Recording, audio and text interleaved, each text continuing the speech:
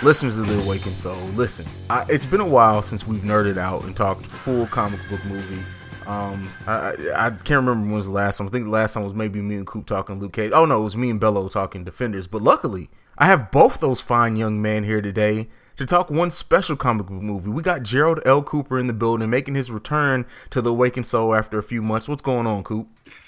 I'm great. I'm happy to be here. I'm busting at the seams to talk about this movie. So let's go. And then we have a voice that you very rarely get to hear on The Awakened Soul. You know, I know I keep him locked up. I only pull him. No, fuck it. I'm just lying. He's here all the time. That is the Andrew Bello is back at The Awakened Soul. What's going on, Bello? Not too much, man. I'm hoping you're not going to start charging me rent at some point. But yeah, no, I'm here and happy to talk about the MCU. Anything and everything is always wonderful with me. So yeah, like Coop said, let's do it. All right, so we are going to be talking full spoilers. So if you have not seen Thor Ragnarok yet, turn off the podcast, come back to it, fast forward, whatever you need to do. But if you don't want this movie spoiled for you, then don't listen to this, because we're not just going to briefly touch on them. I'm sure we're going to go full spoilers into almost every aspect of this movie over this review. Guys, let's bury the lead here. How awesome was Thor Ragnarok on your scale of awesomeness? Bello, you first. Where did it rank for you? Oh man, it was quite an experience. It was definitely like a minimum 8 out of 10 awesome, I feel like. But you know, the recency bias always tends to like weigh heavy with these MCU type things. But yeah, no, I would consider it definitely top 10 MCU movies. I'm thinking like up in that, like, I don't know, 6, 7, 8 range, somewhere there, at least, you know, just off the top of my head. But yeah, it was a visual experience. It was great for the Thor character. It was great for the Loki character. There was a lot of like really cool things going on. And obviously this big build to Infinity War is like, it's killing all of us. We can't friggin' wait for it, but they're doing their best to hamper our, you know, our angst, I guess, or our anxiety towards it. But yeah, it was really, really good. I can't wait to go see it again, actually. Yeah, absolutely. Coop, what about you, sir? It was the most fun I had in a movie in a long, long time. And they touched all the right tones for me. I had a little bit of, and I'm sure we're going to get into it, I had a little bit of a settling in period with the comedy, because it was so comedy heavy. Not that clearly it's not a bad thing, because it was all very, very funny. But they did a good job of having the comedy on top and some of the more emotional moments, balancing that out. Bello hit it dead on. Visual overload almost. I was glad I didn't see it in 3D, because I think my brain would have leaked out of my ears. But it was gorgeous film, tremendous color, just great design work. So much. Oh God, I'm losing it. I'm nerding out way too early. I was about to say you can hear it, right? Yeah. Oh you almost fell all the way down the rabbit hole there, all the way down the rabbit hole, brother. It's happening. But the ode to Kirby, like that was so big to me. So much great Kirby designs. I'm going long. Sorry. One of the first things I said to you guys was, and you mentioned it, Hayes, in one of the most recent Awakened Souls. This is what it feels like to be in a comic book. For all of my friends out there who don't read comics, this is what it feels like to comic nerds every month. So there you go. And the thing that I want to start off with is I want to debunk the fact that I've read a lot online about people complaining, saying that it was almost too comedic, and they felt like it almost didn't feel like it was a true sequel to the other Thor movies. I've even read some people saying they consider this being a different Thor than the first two movies.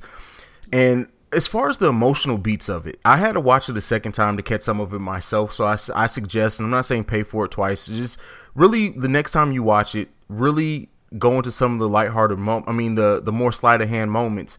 For example, Thor, when he's in that elevator with Loki, and he told Loki, "I've always thought the most of you." When you go back and look at that now, he was basically telling Loki, "I know you're about to betray me, but I'm letting you know that I'm on to you. And of course, Loki didn't pick up on it because immediately when when they get out the elevator and Loki turns his back on him, he's prepared.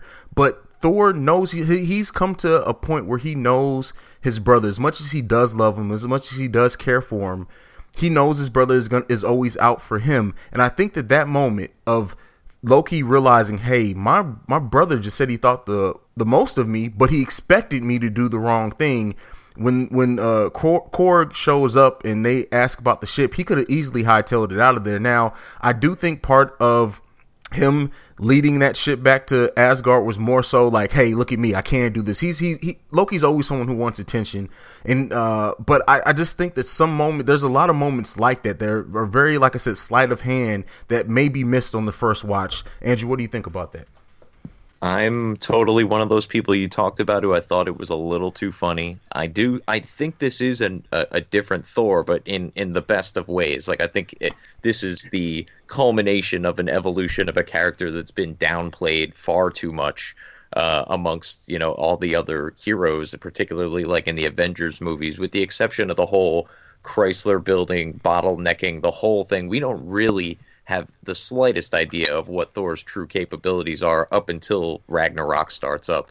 But I thought it was a little too funny. Like, just thinking of all the heavy ass things that are occurring during the course of this movie. You've got the death of the Hammer, the death of Odin, the potential extinction of Asgardians. Like, there was a lot of really deep shit that was going on here. And for them to kind of be like, haha, funny Hulk Thor group therapy session in the middle of the thing, just it felt a little off. And I'm by no means like it didn't ruin the movie for me. It's it's up there as far as MCU movies go for me again, but it could have used, I don't know, like whenever I talk about the movies in general or MCU movies, like I go to The Winter Soldier, had like the perfect amount of levity, and every time there was like a little joke, it was just to kind of reset you for this next build of drama that was coming. And I don't think I got that with Ragnarok. It felt like, oh, that's sad, but I was laughing 30 seconds later and 30 seconds prior, so it really didn't hit as heavy as it probably should have. Like, Odin died. The hammer should have felt like my heart was ripped out of my chest, and frankly, I kind of just thought it was cool in the moment. Like, Hela was kind of cool, but we'll get to that, I'm sure. Yeah. Go ahead. Go ahead. Well, as I said earlier, I feel like it actually did strike all the right tones. I think I really think they tried to avoid the Superman issue of somebody so powerful being you couldn't connect with this character, you couldn't relate to him, you couldn't understand him. And part of that was the humor because there was always that from the first movie on to now, and it's just ramped up that much more in Ragnarok. Odin didn't die. Odin moved on to his next phase. Hold on. The hammer Coop was go. Yeah, wait. Just hold off until you get too far into Odin. We're gonna talk about Odin completely because I have some theories there. So just hold on there. Okay. But I do want to mention the fact that before I forget, Bello, because I kind of want to go character by character and some story beats by some story beats. Now, as far as finally seeing Thor's power set. I want to think and I want to believe, based off what Odin told him, is that the Mjolnir was a way for him to focus his power. Maybe Thor didn't even fully know the capabilities of his. Maybe he still doesn't know. We still have a chance. We still have a chance of maybe not until Infinity War, when he's fighting Thanos, him not even realizing just how powerful he is. Hey, Hayes, can I give you credit for pronouncing the hammer's name correctly? Because I've been reading comics for 30 years and I won't even attempt to pronounce that the right way. Oh, well, yeah. Thank you.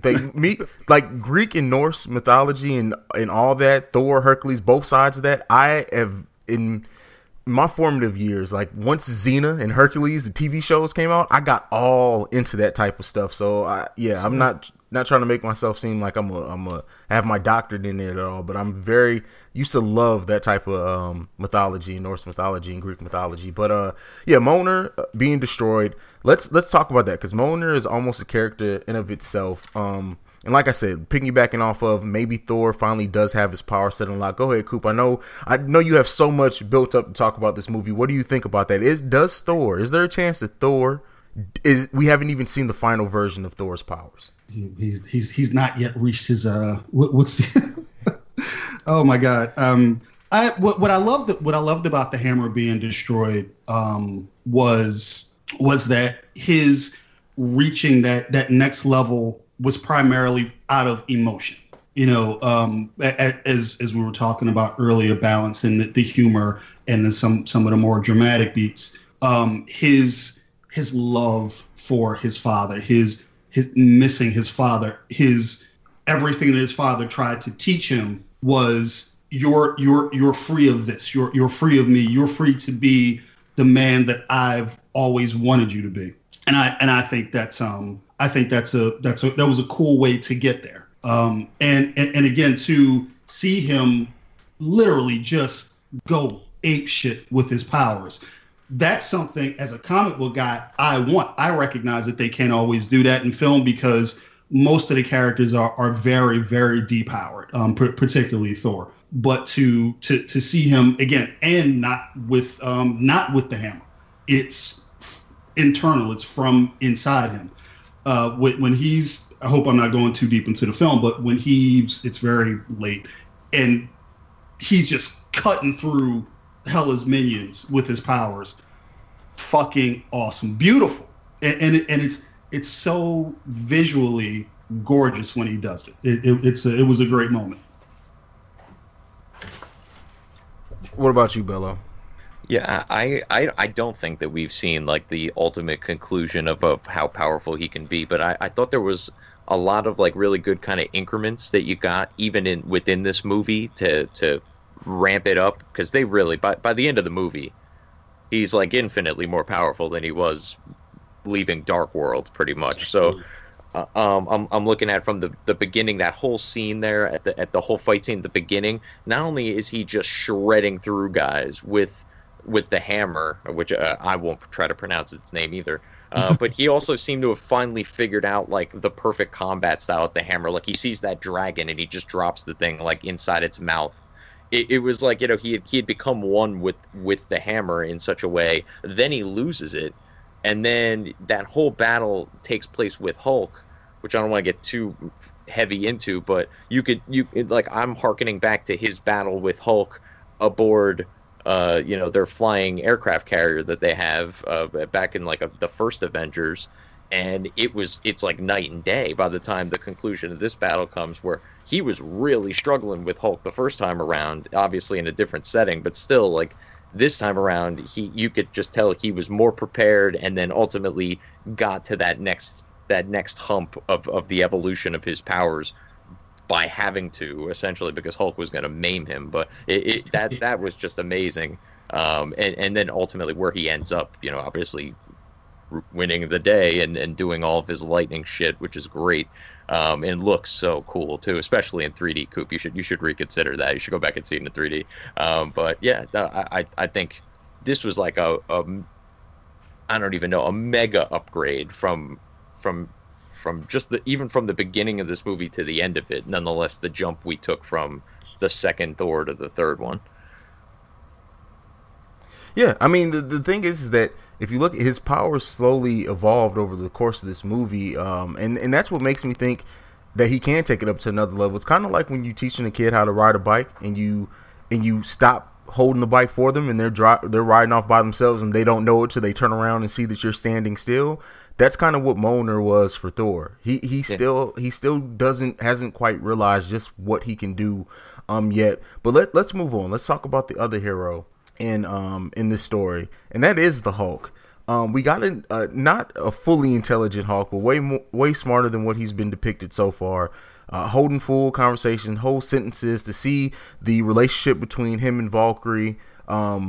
It was, as a comic book reader, it's really cool to finally see that on screen. They've gotten Hulk better and better every time. He looks great. I love that scene after the fight where he's sitting in the hot tub. Like I'm sitting there watching the movie and I'm like, is that Hulk back there? And then he kind of moves around. I'm like, Hulk's in the freaking hot tub. Hilarious scene. I love the way that they got Hulk here. I'm come back to you first on this one, Bello. How'd you feel about the Hulk in Thor Ragnarok? Yeah, it was interesting seeing the Hulk like actually be able to like carry on a conversation. But I guess by the time we see Hulk, he's been the Hulk for 2 years pretty much since I guess the end of Ultron. Is that when we last saw Hulk? Oh my God, yeah, it's been a while. But yeah, it was very weird seeing him be civil. Like even that conversation, as much as I didn't love necessarily the level of levity it provided at the particular juncture in the movie, having the two of them in that room just kind of like going back and forth, like Hulk like fire, Hulk like raging fire, like all that stuff was just all of it was so goofy. And just that's sort of what's lovable about Hulk, is that he's just he's the ultimate, like, at least this is not from a comic book reader's perspective necessarily, but just from the movies, he's just a massive child that could destroy anything and everything and really doesn't even know any better half the time but to just destroy things. And to see him almost growing up in a weird sort of way was very cool. And the little bit of stuff we got with Banner too, I thought was great. Apparently Asgard has like the exact same atmosphere as Earth, because Banner didn't seem to be affected by any of it at all. I thought that was sort of weird. Asgard was flat too, which was interesting, but that's a whole nother story. Well, I mean, Banner is enhanced, and it's been proven that certain aspects of him, i.e. the Hulk, show up when they need him to. So maybe the Hulk was kind of keeping him alive. I don't know. That's just me trying to rationalize it like a comic book nerd I am. What about you, Coop? What do you think about the Hulk and what Bello left us to think about? Well, Asgard's a realm. It's not like space exactly. I feel myself getting super nervous right now. But no. I really felt like, and you guys know me well enough, I don't laugh at anything. And I felt like all of this was so funny and joyous. And, you know, it was his brother from work almost, you know, the guy who wasn't related to him by blood. And, you know, this is just the nature of their relationship. They do like each other quite a bit because they're both warriors, Hulk in a very different sense. So for them to have like this sort of brotherly, playful, I punch you in the head, you punch me in the head sort of thing was just, again, just a lot of fun and fun to see. And I definitely like, and you and I were talking about it, Hayes, the idea of an articulate Hulk and where that could go in those possibilities moving forward, because you could completely dump that, you know, and never have to revisit it again, or you could play with it further. I mean, you could take him into and they've done it once or twice in the books, but not very much. You could take it to that beast level where he's 100% Banner intelligence with 100% Hulk powers and abilities. So, you know, there's a lot that could be done there. Yeah, and the thing, and so there was, to go back to what Bello said earlier, and there were two specific moments in this movie where I think that it played up for the comedy aspect did bother me a little bit. And one of those is the fact that earlier in the movie, Banner said if he turned back to the Hulk, he may never be able to go back to being Banner again. When that moment of him jumping out of that plane and deciding to turn into the Hulk, I would have liked to see that be a little heavier, especially considering when he did just landed on the Rainbow Bridge. Yes, it was played up for comedy, but that, as much as dead as he looked, that could have been the death of Bruce Banner and Hulk rising to take over that body forever. Like that seriously, and I don't think it is, but that seriously could be the death of Bruce Banner, and it was played solely for comedy. And then of course the destruction of Asgard, and Korg making that joke right after. I think Chris Hemsworth played that scene. I think he carried that emotion of losing his home very well in his face, but them cutting immediately to cord cracking that joke bothered me a little bit. But Bello, I heard you agree about the Hulk. What do you think about that? Yeah, and even the same thing like you were saying about that scene, like him making that decision that, you know, this could be it for Bruce. And it should have been handled with a little bit more seriousness. And then they just like, I get how comedy works. There's a certain level of like you build the seriousness and then boom, you hit him with the comedy spot. Like I'm not adverse to that concept, but I don't know, in that moment with the big showdown between Hulk and the giant wolf that we've seen in the commercials, and like that was something I was like looking forward to seeing. It have been delivered in that way felt sort of and then the same thing with, like you said, the destruction of Asgard and Hulk going after, what is it, Surtur, is that his name? I can't even think of it at the moment, but he's going after him. He's big monster, like, oh come on man, Asgard's in friggin' ruins, can we get a moment to be sad about this? But yeah, it just it was one of those things, like it was a touch too much. It's like, you know, when you eat somebody's cooking, it's just like a little too salty. Otherwise, it would have been wonderful. That's what we got here, except for with comedy in lieu of sodium. What do you think about those 2 points, Coop? I don't know. I think I was having so much fun, man. I think it was, and for different reasons, because I'm actually projecting into the future, and this wasn't a true Ragnarok from a mythology point. You know, Ragnarok's the death in quotes of certain gods and a certain amount of resurrection, and they had that in the a great story in the books where Thor is the first one resurrected, and he has to choose which gods are going to come back. So I feel that Asgard is going to come back, and I don't know if they want to go in a dramatic, you know, in a dramatic way. I think the familial stuff was what they wanted to, and they played it subtly. But it was all very beautiful. The familial stuff between Odin and Loki and Thor was where they kept the drama, because the other stuff was too big. It's like you take it right back to Iron Man. Why is Tony not a real drunk? Why is he not a real alcoholic? It's too heavy, and that's me saying that. Like it's well, you say that, but Winter Soldier, those heavy moments, they got very well, so they're not afraid to go into the heaviness with the Marvel and that's side. just it. Let me cut you off there. I would never say they were afraid, because Winter Soldier. But I was just talking to my cousin about this. Every movie that they do has. They get tone right, where Cap's when we're going down a rabbit hole with this one, but just to stay on point, Cap's films where he's the soldier in the first one, he's the super spy in the second one, and somewhere along the line he's going to go full superhero. But the humor is there, but it's much more measured, because Cap has to be something a little bit different. You know what I mean? Like where Thor, he started off with a level of comedy, but it's still all growth. And there's a point I'm going to make about eventually about him becoming Odin, where he's becoming his father. He loses. Do you want me to say this now? Where he loses his eye?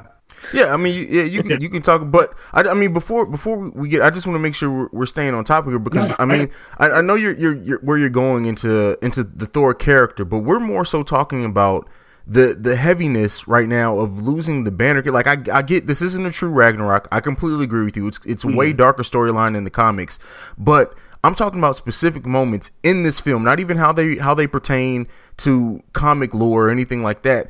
The story of Banner in this cinematic universe, the fact of how they built it up, how he was in control of the Hawk by always staying angry, and it's gotten to a point to where they played up a scene that could be the death of this character, the Banner character, and it's completely comedic. Like it needed to be, at least my part, that needed to be, the weight of that needed to be heavier. And I'm not sure that you really commented on that. I know where you're getting ready to go, and it's a good point. We're going to get there. But what do you think about that aspect of it? I mean, is it? Are they going to do that? I mean, and that's really the question, because if I would agree, if okay, we look back on it, it's like, you guys missed an opportunity to do something very impactful dramatically. If they're not going there, then they didn't. True, Yeah. but I mean this, and I understand that. But even if they don't go there, they could have left it on the cliff. Like you could that as many hooks as need to be in this movie. We still are a year or plus away from Infinity War. We're not going to see the Hulk again. If you would have left that hanging, like Hulk is standing on the ship with Thor at the end of the movie, and he's still the Hulk. He hasn't returned back to Banner. If it would have been that question of, or even Thor saying, we need to see what's going on with Hulk. Can we get Banner back? Like, can we use our technology? What can we do? I wanted it to be more heaviness there to leave that on the cliffhanger that they did really with that character. And the thing is that unless people really paid attention to that line, you may not even know or realize that may be the death of Banner. And for people who followed this movie series and who pay attention to that type of stuff, I just felt it would have been better served to have it as a deeper moment. No, again, if they go there, then I'm with you. If they don't, then they played it correctly. I mean, this could have been like the Hulk thing could have been Han Solo frozen in kryptonite. That's how they could have played that. But I don't want to belabor that point and stay on that too much. Let's talk about, before we get to Thor losing his eye, let's get to Hela. Hela looking hella good. Yes, sir. Her arrival, the fact that her arrival could only come about by Odin's death, and I guess that maybe that's where we need to start. Odin choosing to move on to the next form of life, because I'm with you, Coop. I think you made the point. I don't think he's dead per se, but whatever next form he went on to do, and that bringing about the return of Hela. And I love the fact that it came out because that scene was originally supposed to take place in a alleyway in New York. I love the fact that they changed the scenery and they had this quieter moment with him and his sons. I would have liked a little bit more, but the arrival of Hela was that and Hela's character in general, like her fight scenes firmly supplanted her as probably the most badass villain we've seen in the MCU yet. I still don't think she's dead. Coop, me and you, I know we know about how Thanos courts death, literally. So I don't think she's gonna be gone, especially when you cast an actress as great as she is. But I'm gonna come to you first on this, Coop. Hela in this movie, wasn't she hella good? Oh my god. And it was like, First, I got to go headdress. Like, I know that there was somebody who's like, that's stupid. I don't even know what that is. Why is that thing all? I needed that outfit to be her. I needed that Kirby influence. And when I saw the promo for the first time, it was it was from behind, and I couldn't have been more pleased. Kate, motherfucking Blanchett, perfect, absolutely perfect. It was, and she's permanent. It was a little over the top, the performance, some of the line delivery, but it really fit. And as far as now, this is my, Marvel's retconned the characters a bunch of times, and again, this is the films, not the books. But I don't ever remember her being in the family, so that I thought was an interesting choice. Whoa, she's Loki's daughter in the comics. Yeah, it's like there's so many different versions because we've got versions of her actually trying to mate with Thor so she can have this Messiah. It's there are other versions. So I was slightly taken aback from the stuff that I've been reading. But it was fine. I didn't have an issue with it. I thought it made it more personal. I thought having to again, the familial ties is why, for me, especially in these films, Thor works. It's about family, and we may not always like each other, but we love each other, and we're always going to have differences and everything, but in the end, we're always going to be there for each other. So no, she was tremendous. I thought it was a great performance. I love the use of her power. There was something about knives, like she's something visceral about, like you didn't see a lot of straight up magic, but she's like throwing these knives, and it was something really tactile about her using that power. It was such a great but unexpected an unexpected thing to do. Like she was very physical. The character and Kate Blanchett very physical in the role. I really enjoyed her. What about you, Bello? I don't know, man. I mean, you said before she's probably one of, if not the most badass villains we've seen in the MCU so far. I'd go as far as to say she may have been too badass. I don't mean to be like the naysayer on all this, but she was fucking awesome. Like, to the point to where we're wrestling fans, there's no heat on her. Like, what am I supposed to be crying about the hammer? That was awesome. Like, I was like, whoa, even knowing it was going to happen because they ruined it in the trailers. But you know, that's like a major spoiler to me. I know they got to sell the movie, but don't these movies just fucking sell themselves at this point? Do they need to give away major plot points in the trailer? Anyway, yeah, she was super powerful, super cool looking, witty, like just had everything about her was really cool, and in character. Like, she was cast away by her father, she never got to know her brothers. Like, there was almost reason to feel bad for her, almost, than other than the fact that she just burst on the scene, was sort of happy to see Odin was gone, and then, you know, crushed the hammer, murdered the shit out of everybody. Yeah, but even that, it was just like she decimated like the entire Asgardian military. That's fucking cool. Like, we might run into that with Thanos in Infinity War from some of the stuff we've seen in that trailer too. But I don't know. There needs to be a reason for me to want to see the good guys beat you up, and you not just maybe turn face and come back and just be one of the good guys. You know, that I'm sort of hoping, like, oh shit, I hope they all just get along at the end of this, because I want to see her fighting alongside the rest of the Avengers somewhere down the line. But obviously that's not going to be the case. But again, I just thought she was almost too cool. There was she wasn't really a villain. Like, there was very little that I really like disliked about her.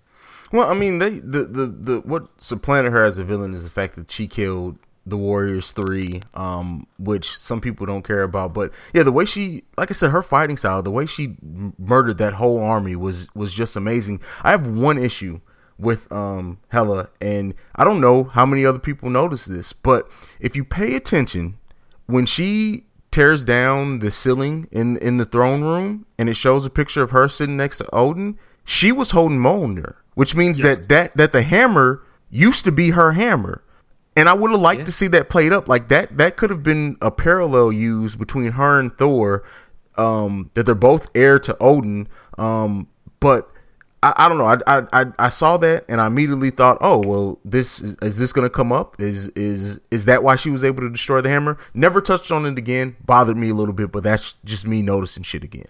Hey, before you move on, are you going to go into the possible how do I want to say it? The connection, or the how Hela might connect with Thanos? Because it sounded like you were about to go there. I know where you're going, but for people who don't really know. So for anyone who doesn't know, the whole purpose of Thanos wanting the Infinity Gauntlet, yes, he does want to remake the universe in a way that he sees fit, but it's more importantly so that he appears worthy to Mistress Death. Now, in the comics, Death is a completely different character from Hela, but we've seen Marvel move mythology around and all make sense. So as her being the god of death, I came into this, the goddess of death, I came into this thinking, okay, she's who Thanos is trying to court. Now, at least when she was in the throne room, she noticed that one Infinity Gauntlet was a fake. She's been gone for thousands and thousands of years. I mean, Thor is thousands of years old, and he didn't even know that Hela was even in existence. So, does she know who Thanos is? That's that. So I don't know how they're going to connect it in that way, because she's been gone so long. But if they are going to use that parallel to the comics, you have to think that Hela has to be that. Bella, are you familiar with that at all? I'm not actually. Yeah, not at all. It's one. one of the luxuries of only knowing the MCU is that I don't have all these other storylines to try to keep track of. Yeah. So that's part of the reason why I don't want to go too far into it. But Coop, definitely touch on it because I know you have something, Sandy. Do you think, like I said, with them casting who they casted to play Hela, and we didn't see a definitive death. Like we didn't see a body. We just saw sort of sword come down on her, so she could still be alive. What do you think about that? I think it's a great move because we don't know who Thanos's minions are going to be, because he's not going to be able to just, as badass as he's going to be, you just don't see him doing it by himself. And you could extend his story to not just, okay, I want a typical supervillain, I want to rule the universe, I want to take over everything, to something, again, a little more with a little more depth and something you can stretch out a little bit. So her being the MCU's death, so to speak, you could connect those two easily. And again, the familial ties. I've got to fight and kill my sister a second time. Yeah, true. There's a lot to be said there. I mean, Thanos is having his children in Infinity War that are kind of going to be his herald. So we'll see how that plays into it. But to get back to this movie, we talked about Thor, we talked about Hela, we talked about Hulk. We have to talk about Valkyrie and Tessa Thompson, whose stardom is on the rise. I love how she played out this character. Not even bringing the lore into it. She's just such a strong actress, and the way that she conveys stuff with just like her body language. Like when she was drunk, she handled herself in a completely different way than when she was sober. You could see certain nicks that she has as an actress, and I'm going on record right now to say, Kevin Feige has said that he's not afraid to have a woman, a female Thor, like that's been in the comics. In the comics, it was Jane Foster. I'm going on record right now. Chris Hemsworth steps away. Let's say he steps away to just be the king of Asgard. That's the story they use. Tessa Thompson's going to be the new Thor. But that as far as taking over his powers as the God of Thunder, that's what I'm thinking. Bello, your thoughts on Tessa Thompson? Yeah, my first introduction to the character, I was really, intrigued by the whole Valkyrie thing, like all the having an entire, I guess, legion of female warriors on Asgard. It's pretty cool. Screams a lot of like the Amazonians to me, like the parallels between kind of the mythology and with DC, that evil, segment of comics over there, I guess. But yeah, having like the Wonder Woman, Thor kind of mythology origins are very parallel to me, at least particularly in the movies. So that kind of struck a chord with me. I'm like, all right, so this is sort of like an MCU Wonder Woman-ish. At least that's how my mind immediately translated it. But yeah, the fact that she drinks like a fish and that whole, she's just smarter than everybody else, even if she just looks too drunk to even be fully aware of it. The way that she got Thor in the first place, just picking off that whole gaggle of scavengers essentially, or whoever they were. But yeah, she was a really cool character. She definitely provided a nice little role here. And frankly, I didn't really know what she was going to contribute, knowing she was going to be in a lineup of Hulk, Thor, and Loki. Right. She fit right in. Like it didn't seem out of place at all. That's a great point, because she could have easily been just the pretty face kind of in the background.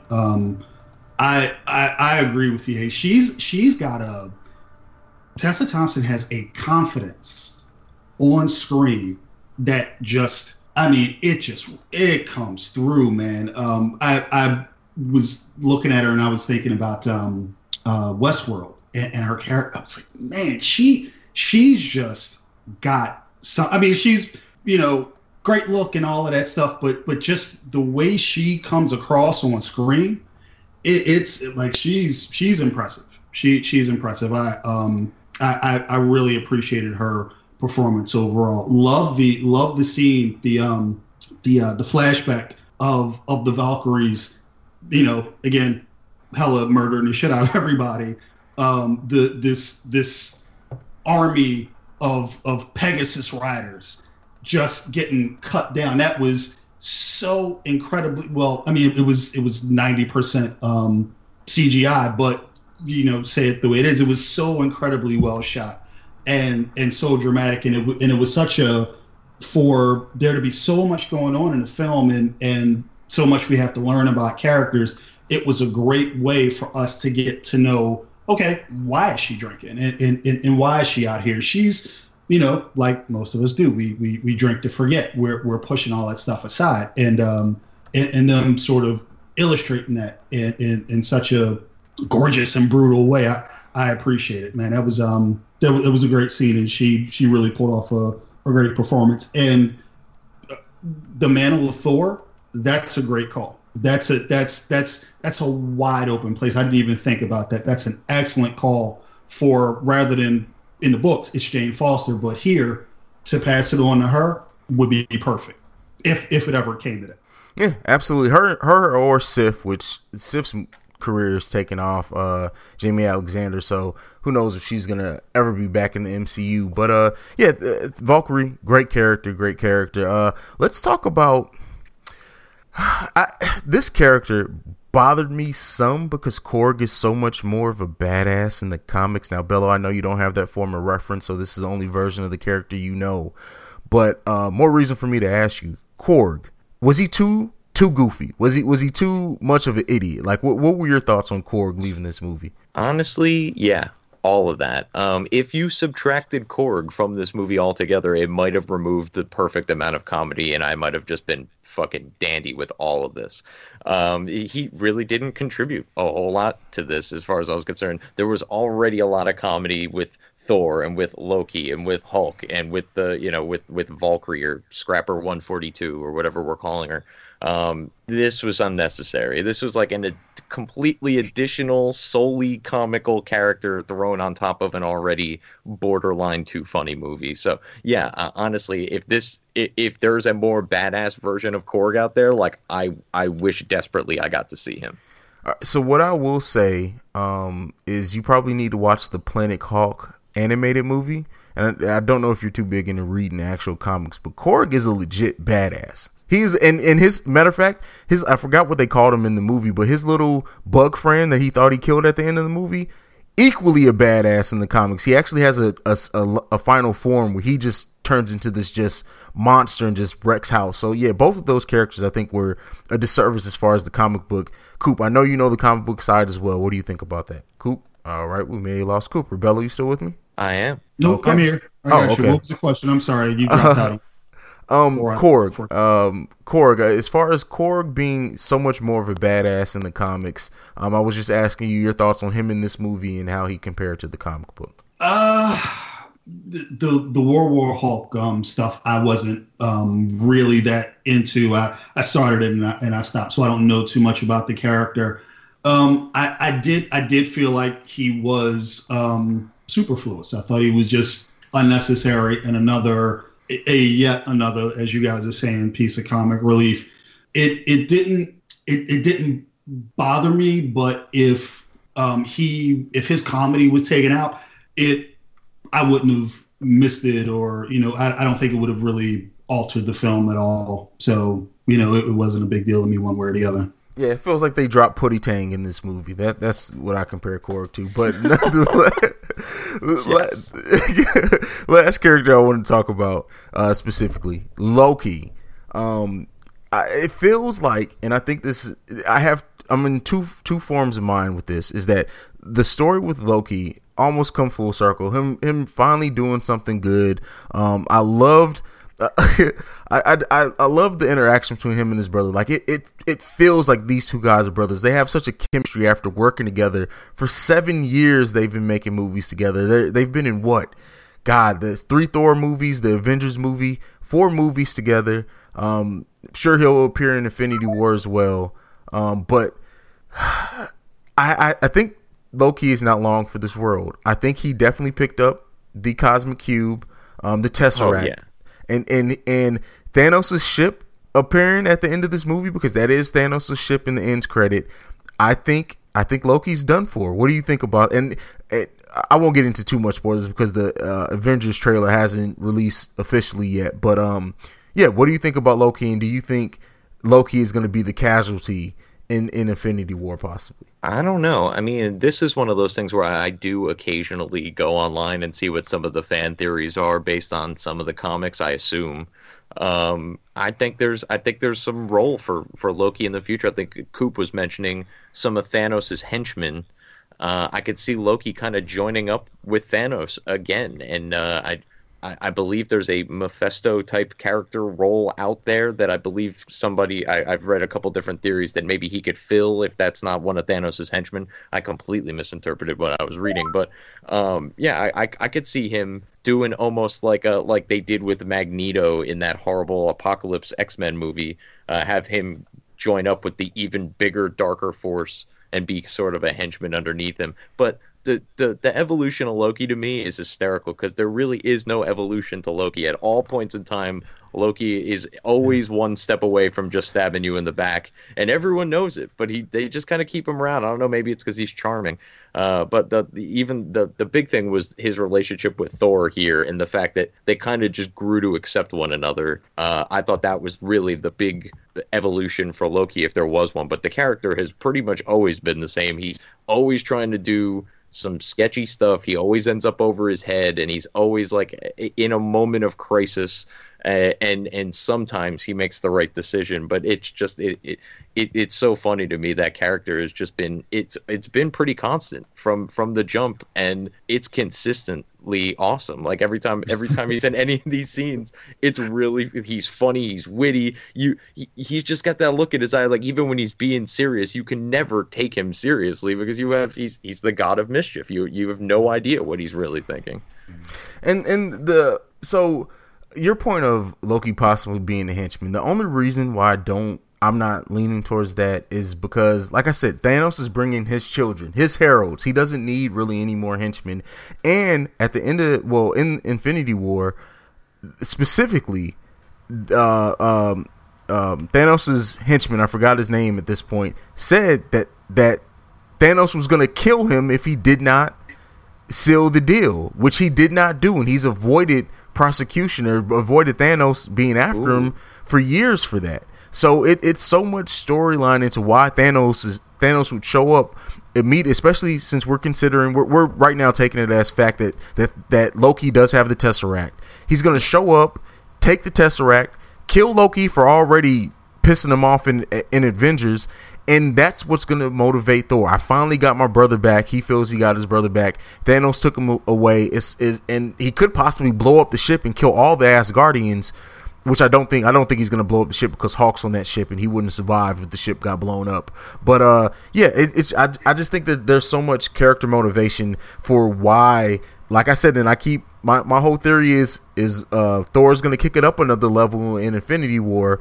That could be what he taps into emotionally this time, on top of losing his father, that just takes his power set to the next level. Coop, I know you fell out. I pretty much caught you up with everything I just said. What do you think about Loki possibly being the casualty in Infinity War? It's possible. It's very possible to motivate Thor emotionally. It could also go the other way where, the guy who caused all of this, we don't really get the Avengers without him. That he saves everybody. And nobody wants to hear that or anything, but he's going to have another sort of heroic moment before if he does go. But I do feel like he's still, like Bella said, he kind of is always over his head, and at some point I don't think he can help himself, and that again ties back to not feeling accepted and not feeling a part. It's like, again, Thor, I love you, but I hate your face. And just to cut back a little bit, because I don't want, this is something I definitely don't want to get lost, because again, there is so much comedy. Tom Hiddleston does such amazing subtle stuff with his acting, amazing subtle stuff with his face. When it's Thor and Odin and Loki and they're in the meadow or whatever you want to call it, and Odin's like, my sons. He's 13 years old. He's laid low. He's in front of his dad, who he's got all of these issues with the lies, the secrets, but it's still my dad, and they were all family in that moment. And you can tell he was a little kid. The reverence, the respect, the fear, it was all there in his eyes and in his body language. Again, you take it back to, we talk about the evolution of character. Bella's exactly right. There isn't any. It's all of this craziness is a facade.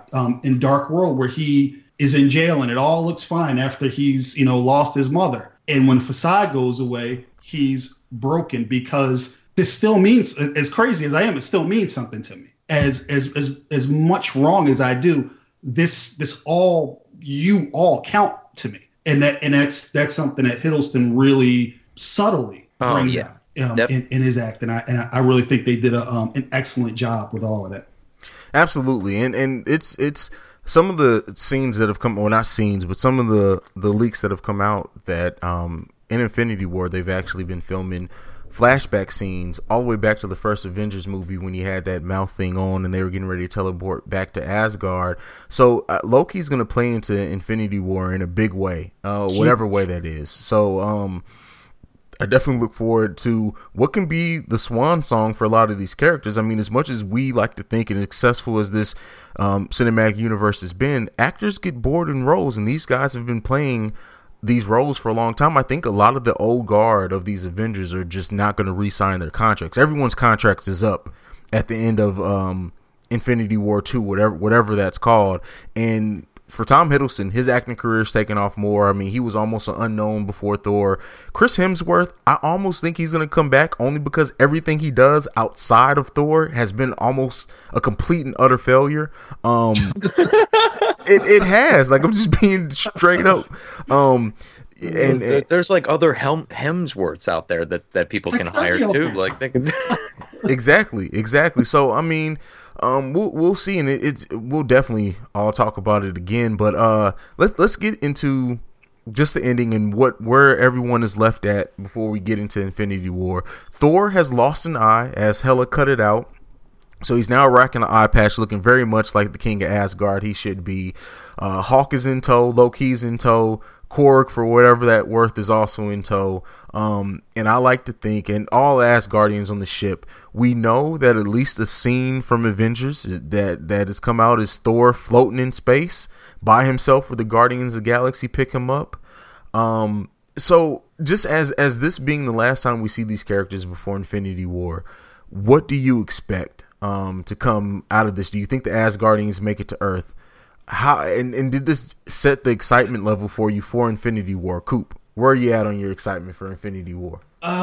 Pretty high, and it always has been. I'm one of the few people who look back at Avengers 1, and I when I take my geek thrill out of it, it's just a good movie. It's not the greatest thing that we've ever seen, but as a total product, the MCU it's everything I could have ever wanted. It's everything I could have ever wanted. So I mean, down to Ant-Man.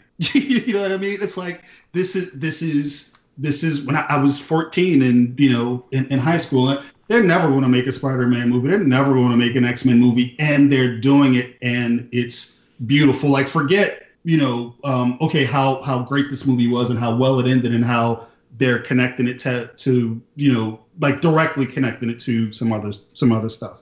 They've done everything barring personal preference, because we do have our biases and everything.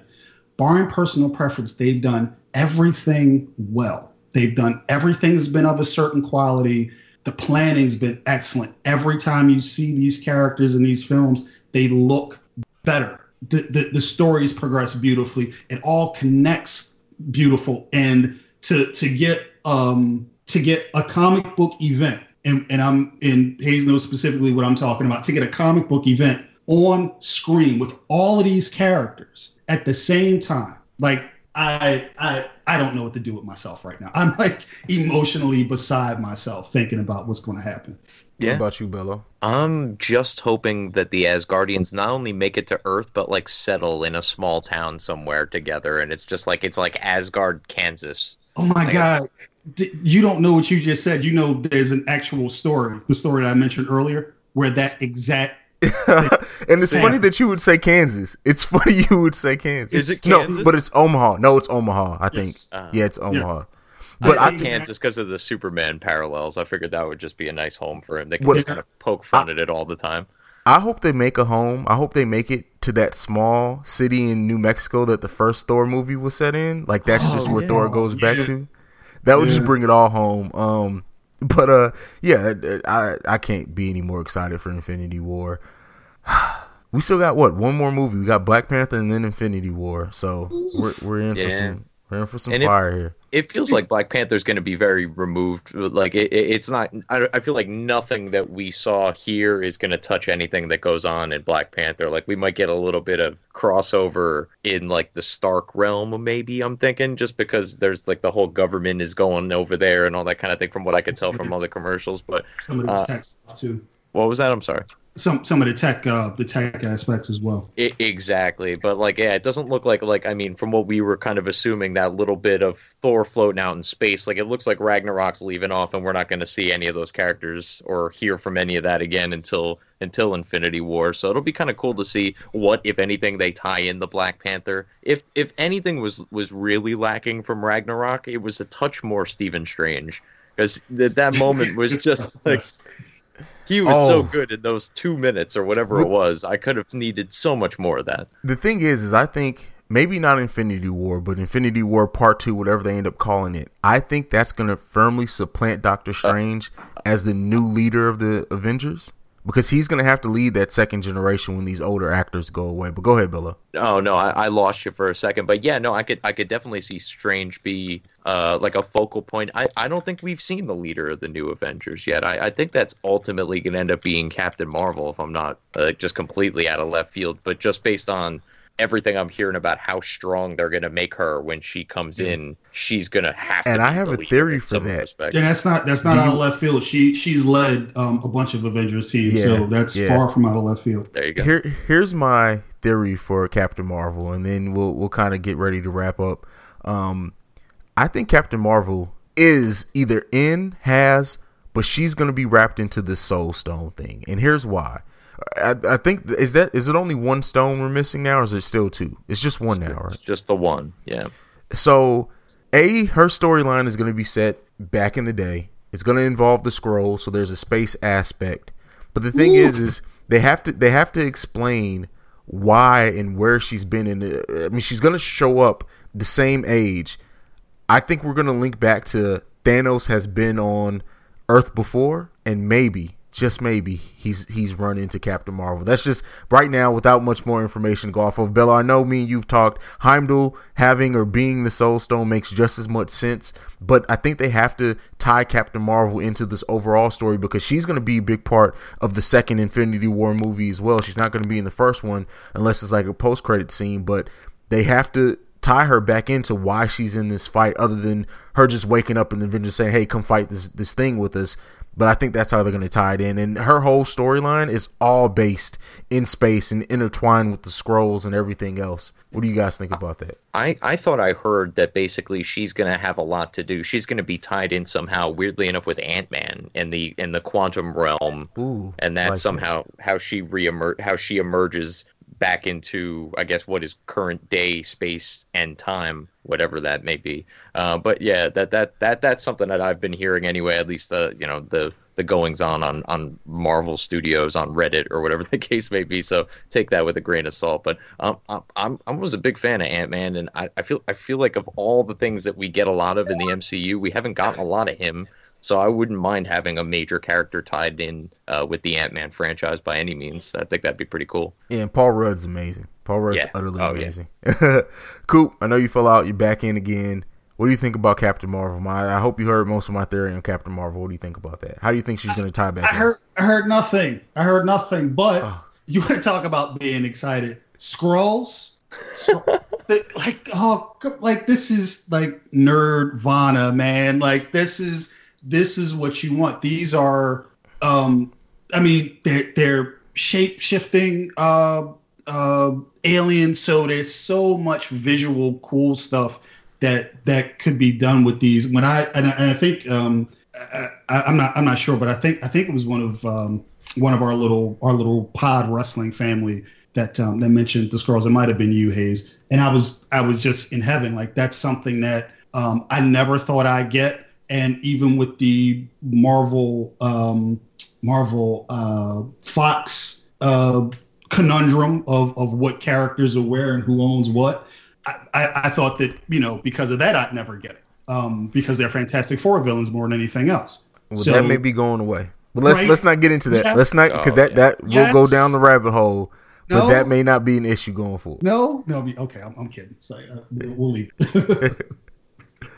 I just want to see Deadpool swearing around Cap all the time. That's not all I gonna want to happen. see. Oh God! God. Honestly, here. Wait, hold on. I have to say this. The one character I hope Marvel does not get back is Deadpool, strictly because there's no way we're gonna get the awesomeness that was Deadpool and all that curse. There's no way. So. What if Stark builds him a suit where it censors him? I just want to see all I would want go right there. The one scene I would want to be, because you remember in the Avengers 2 where Cap kept lecturing Tony about his language.